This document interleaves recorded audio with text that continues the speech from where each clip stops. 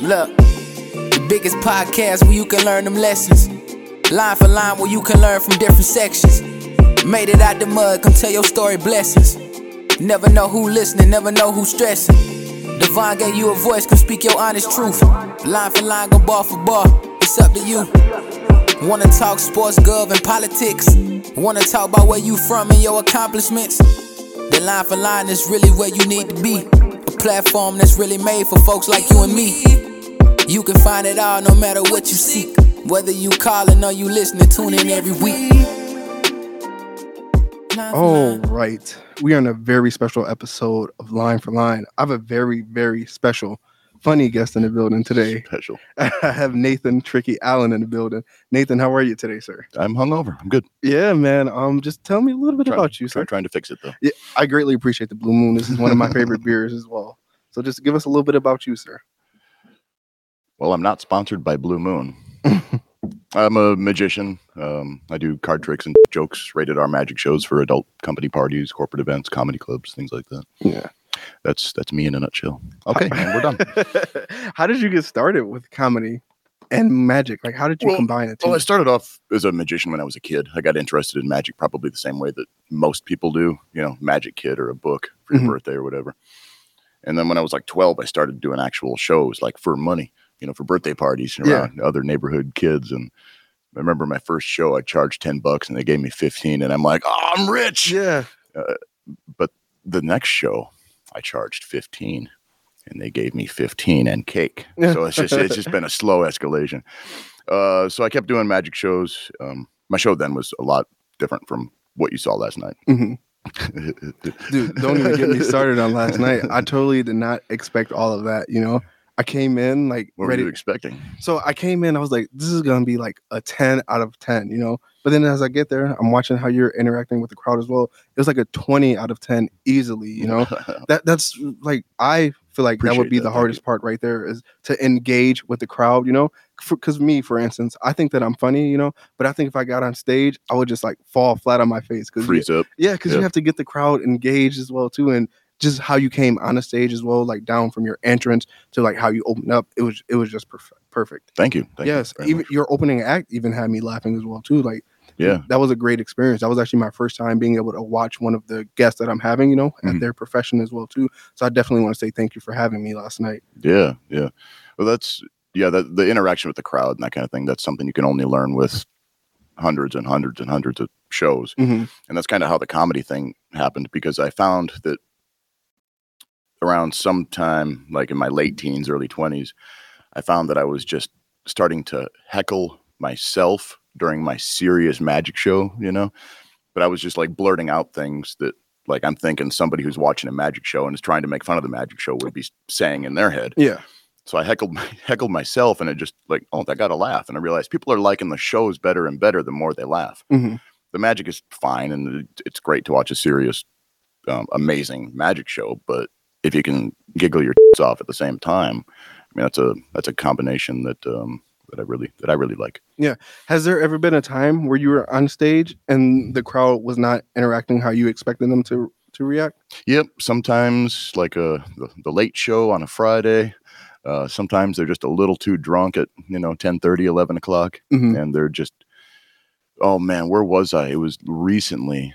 It was a show in, I'm not going to say where, but it was like a showroom in a bar, and I have never seen a more drunk crowd during or after my show. After the show, I witnessed 3 different people fall down. No way. Yeah, they were that up. Can I say up on this? You can say it. You got to. But you'll bleep it, right? Yes, sir. Okay. Yes, sir. Yes, sir. I'll save some editing time. Yeah. Censor myself. But one of those 3 people that fell down was sitting in a bar stool and fell out of the bar stool while you were on stage. No. Oh, okay. This is afterwards when I was just hanging out with the people. And it was amazing. I mean, I drank, obviously. It's the middle of the afternoon, and I brought beers. Yeah. But it's bad when I'm looking around at everybody going, I think I'm the most sober one here. Yeah. And I've been drinking since noon. Yeah. How is it that one recovers from a stage like that where the crowd isn't reacting how you? Oh, just a dead crowd. Yeah. I don't know. Just well, it's usually not the crowd. It's usually the circumstances of the performance. So the sound could be bad. The lighting could be bad. Maybe the ticket price was too low and people either didn't show up because they assumed the show was going to suck. That's why free shows never work for what I do. Even if the club owner just wants to eat it and eat the cost of me and give it to his customers for free as appreciation or whatever, it still almost never goes well because people see free or cheap show and they're like, I'm not going to waste my time, get a babysitter, go out and be bored to death. So oddly enough, the higher the ticket prices go, usually the more and more people come in, which is counterintuitive, but kind of neat. But how do you recover from a bad show? Just move on. Don't take it personally. Yeah. And just do a great show the next time.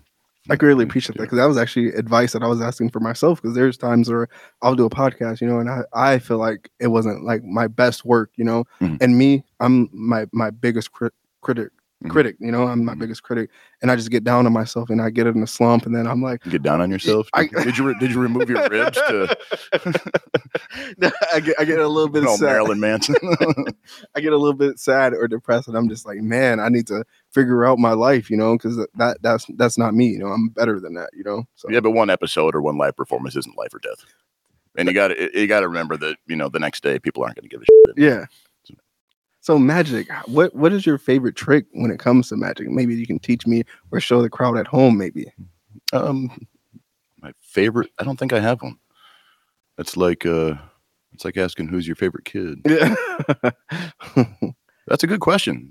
Honestly, I don't know. Yeah. There's a lot of other performers I really enjoy watching. How does one learn magic? Because that's something that I always look at. I'm like, how does someone learn magic? Because this tricks that you were doing on stage, I literally was ready to get out of my seat and say, "How did he do that?" But I don't. That would have been great. Yeah, I didn't want to be the only one. And people looking at me like, "Who is this guy? Get this guy out of here!" Right. Yeah. And you're probably the only black guy here too, right? I looked around and I was like, "Oh my god!" They don't just yell at movies; they yell at live shows. Yeah, I was. That would have been super great. I would have enjoyed that. When you poured the water in the sack, like I was just sitting there baffled. I was like, I saw stuff going into it, but then I was like, or did you? There's nothing in there. Like, oh my gosh, magic show. Oh my god! And then when you pulled the razors out of your mouth too, I was just like, this guy has what it takes. This guy has. You know what's crazy? I give the razor blades back. Are they still? Oh, maybe they did leave them. Oh. Yeah. Okay. Oh yeah, let's see. The only time in maybe a decade I've seen the razor blades still there after I give them back to the audience member. Yeah. Usually, I don't know what people are thinking. They actually take them with them. And they're real life. Oh yeah. Oh yeah. Oh my gosh. It must. Don't try this at home. I was gonna say it must be painful to learn that. It can be. I've made a couple of slip ups. Oh no. Yeah.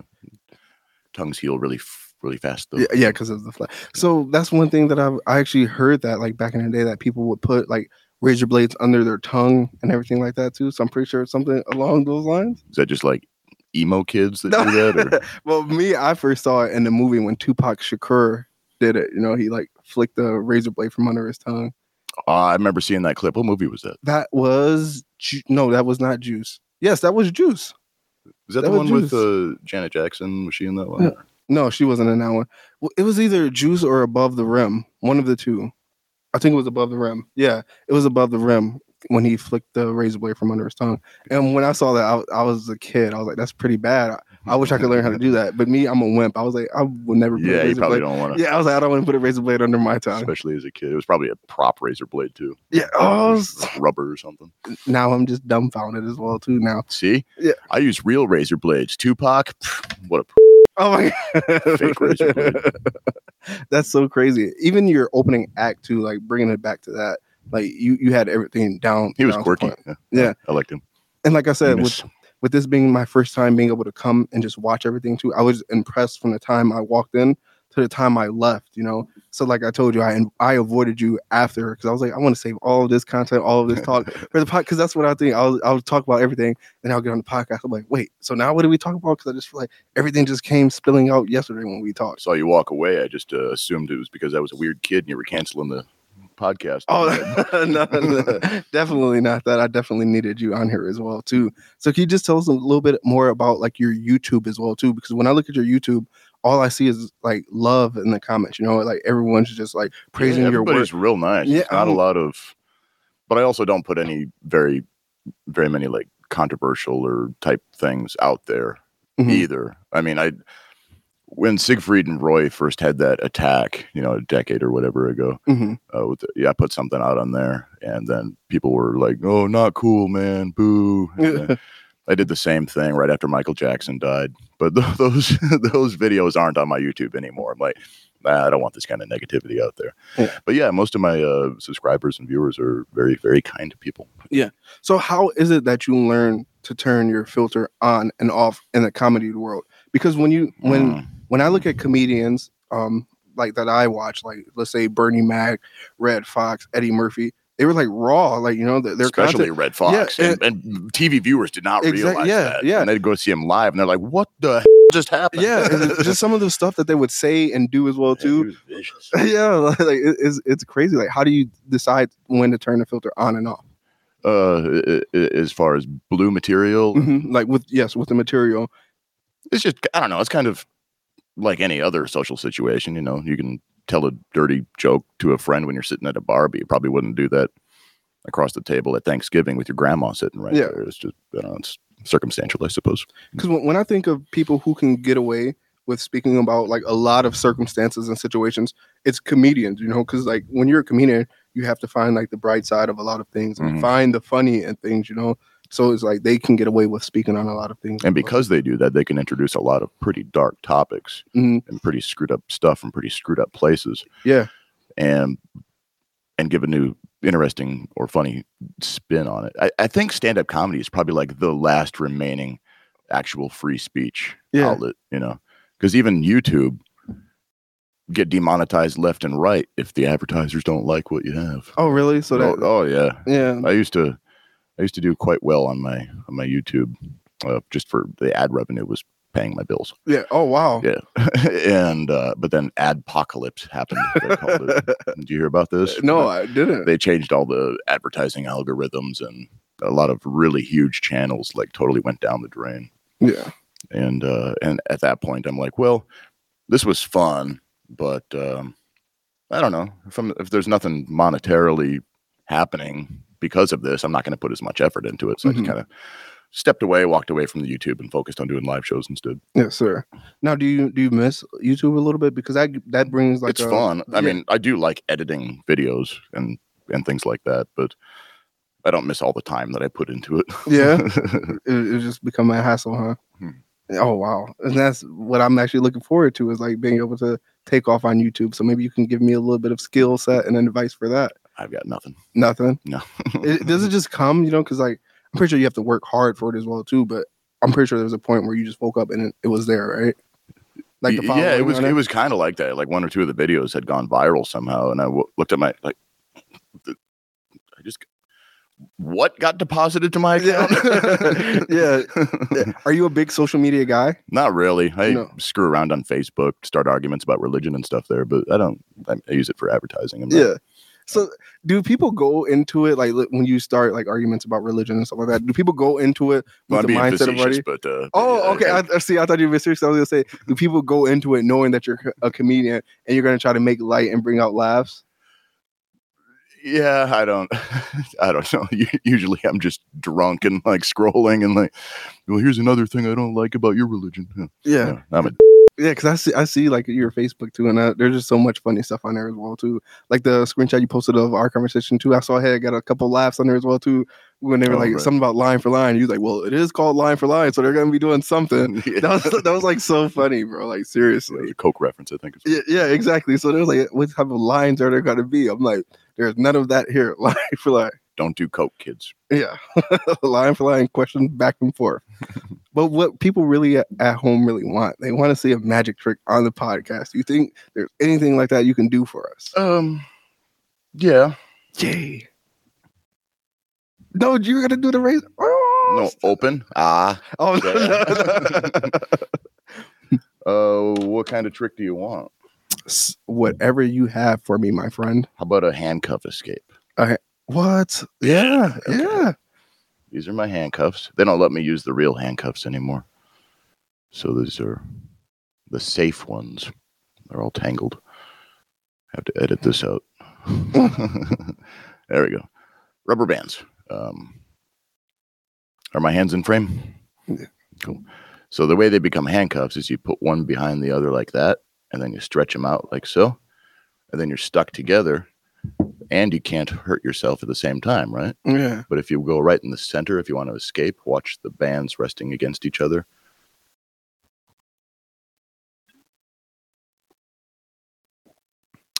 How did you do that? Is that not trippy as What the heck? Here, I'll do it for you again, and I'll give you the backstage view. There you go. Yeah. All right. So one behind the other. Can't come through the middle or over the ends. So right in the center. Watch.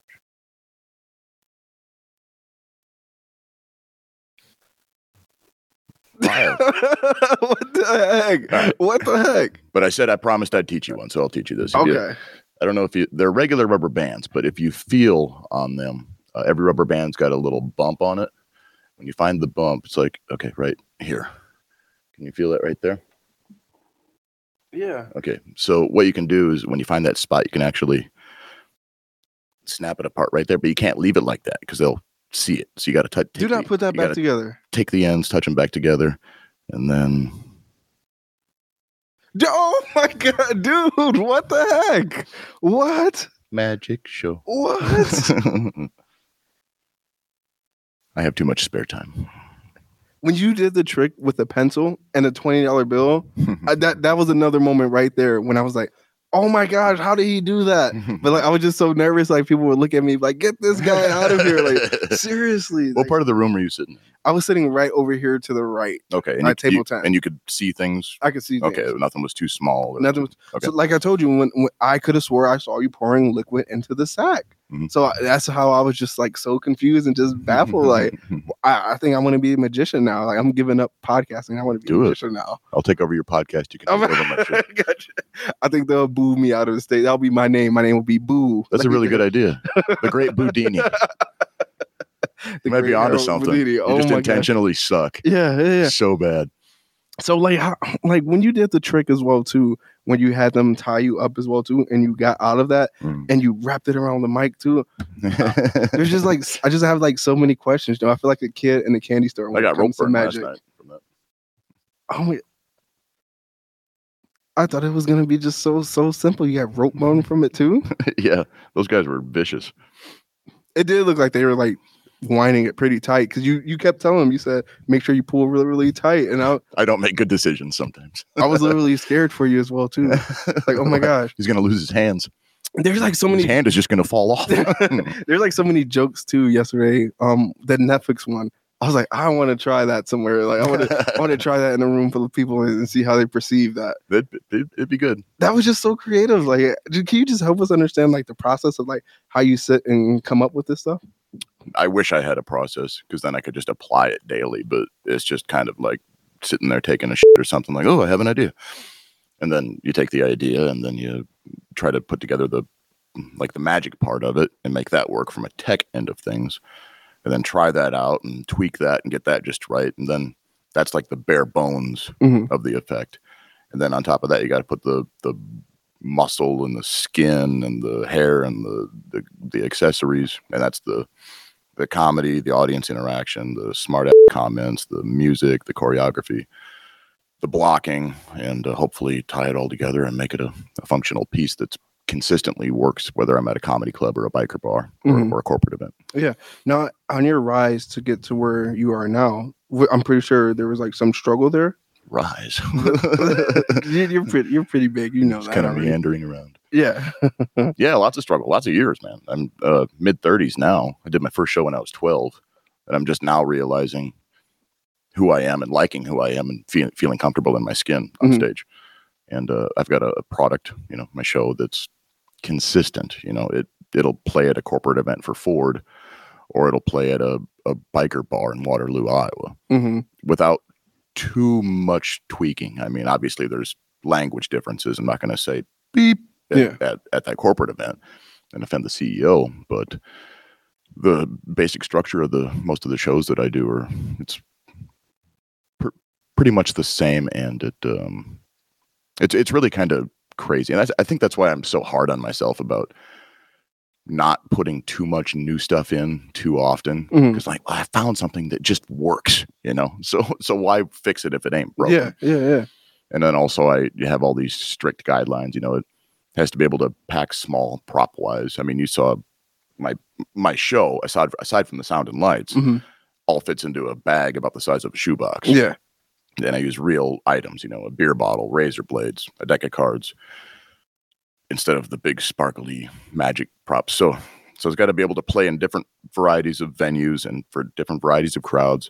It's got to be able to play for a small crowd or a big crowd. It's got to pack small and fit. It's got to be a regular object. I'm not going to use sparkly magic wands and things like that. So there's a lot of hoops that a routine has to jump through to actually make it into my show. Yeah. What was your question? I don't know where the hell that tangent came from. No, I'm just thankful for getting all this content. Like, but I do have another question. I was thinking about that. Like, how much did the did COVID, the pandemic, how much did that slow you down? Killed it. Completely killed it. Yeah. I was looking at having my best year ever in 2020. Oh, really? And then things started to close down. And actually, it started earlier for people like me, because I had a lot of corporate events booked, and they saw this stuff coming down the pike, and they started canceling their events before everybody else decided to shut down the bars and restaurants and live entertainment events. So I was seeing it happening way earlier than the general public was. And thankfully, I had some money in my savings, so I could go a couple of months not being too totally terrified where the next meal is going to come from. Eventually, I just got bored, and I got a job working for a friend of mine right across the street from my apartment. He's got a powder coating and a wheel repair shop. So I'm getting to learn all these cool things, and that's my vibe anyway. I like building stuff and getting dirty. Yeah. I was just about to say, I can see that a comedian being good, a comedian magician being good with his hands and being able to do stuff like that as well too. Well, especially the magician thing, because I mean, I don't, like I alluded to earlier, I don't buy props off the shelf from a magic shop. I don't want to use what everybody else is using, because so many magic shows are cookie cutter. Scene one, seen them all, and they're all doing it the same thing in the same way, and that's because they all bought the crap at a magic shop and they just read the instructions and are just doing it. I don't know how anybody can feel good about themselves as a performer doing that. And they have the balls to call it art. This isn't art, buddy. Yeah. You're just doing a magic trick that you bought off the shelf. No, I'd rather do something that I wrote, I built, or I invented, the magic technique end of it. Yeah. And it just feels better. So, yeah, I've got a pretty comprehensive workshop at home, from like small electronic things to power saws and things, so I can build pretty much whatever I need for my show. Also, the clicker from yesterday too. That's another question I'm gonna ask you too. But yesterday, when you did the whistle part, the squeaker, and I was like, that's when I got home, I was like, oh, maybe I should have talked to him, because I know you said you were giving those out at the end of the show. I was like, I should have got one, because I would love to mess with my daughter with that too, because as I told you, I think I'm very funny, and it's starting to rub off on my daughter as well too. So she'll pick up on all the little cool things that I do as well too. How old is your daughter? She's 4. Okay. Yes. So you don't want to teach her this, but you can use it to mess with her. Oh, exactly. She won't have the temperament to sit and learn that. Well, I wouldn't want her to choke on it. Yeah, definitely. But, there you go. Oh yeah, I greatly appreciate that. Brent. I'm just gonna show the people at home what we got, So Elena, just be ready to get messed with this, Like when you were doing. Well, showing what the label says is kind of a givegave about how the gag works. Oh no, I'm gonna have to edit that part out now. So. Yeah, just put big black boxes over me handing it. I might have to put your Twitter logo. Looks like an adults only product or something. Yeah. Oh my gosh. But yeah, you definitely killed it with that as well too. Like, I got a video on my YouTube's that shows that and how to use it safely. There's instructions in the package too. Oh yeah, I'm a huge instructions reader, especially doing what I do. And YouTube helps me out a lot as well too. Like, I use YouTube to look up everything. Like how I got so good with my editing as well too is just sitting in front of YouTube, watching how to do it. Because if you go to YouTube, you can find how to do anything, Yeah. Just about anything you can learn how to do on YouTube. I haven't taken my minivan to a mechanic for years. Oh my God, really? Yeah. I'm just like, let's dive in and try to figure this out. If the minivan explodes it's an old Dodge minivan. Who cares, right? Might as well learn something about it. That's crazy. I think. Yeah, that's crazy. Have you ever like had to look up on YouTube on how to do any of the things you do now, like any of the tricks or anything like that? Have you ever like, no. I had a pretty fortunate young years learning. I was an avid book reader, and when I was just in my early teens, I met this old guy who just randomly saw an article about me in a newspaper in Northeast Iowa. He wrote to me and said, "Hey, I've been doing magic for like 60 years. Don't plan on doing it much longer anymore. If you get a chance, come down to my place. I'll show you what I got. And if you need anything, you can have it." And met up with him. He takes me down to his basement, and it looks like a wizard's den. It's like every conceivable prop you could imagine. Yeah. Every conceivable book that I've ever wanted to buy, but was too poor as a kid to get, because industry-specific magic texts are not cheap. Oh, really? I just bought a paperback, and it cost $95. Oh my God! Yeah, it's like that thick. That's an arm and a leg right there. Not COVID, allergies. Yeah. But anyway, we got to know each other a little bit, and this guy Neil was his name. Just eventually said, "It's yours. Every time you visit, take home a carload." Yeah. Oh wow. Yeah. So I got a massive head start on my education in magic. Yeah. That I was very, very lucky. Now, growing up, did you have anyone that was like a comedian or a magician in your family or in your inner circle? No, just blue collar family. Yeah. So you woke up one day like around 8 or 9. The first person I met in showbiz was me. Really? Okay, I like that. So you just woke up one day and was like, "I'm gonna try my hand at comedian and magic." Yeah, not the comedian thing, just the magic thing.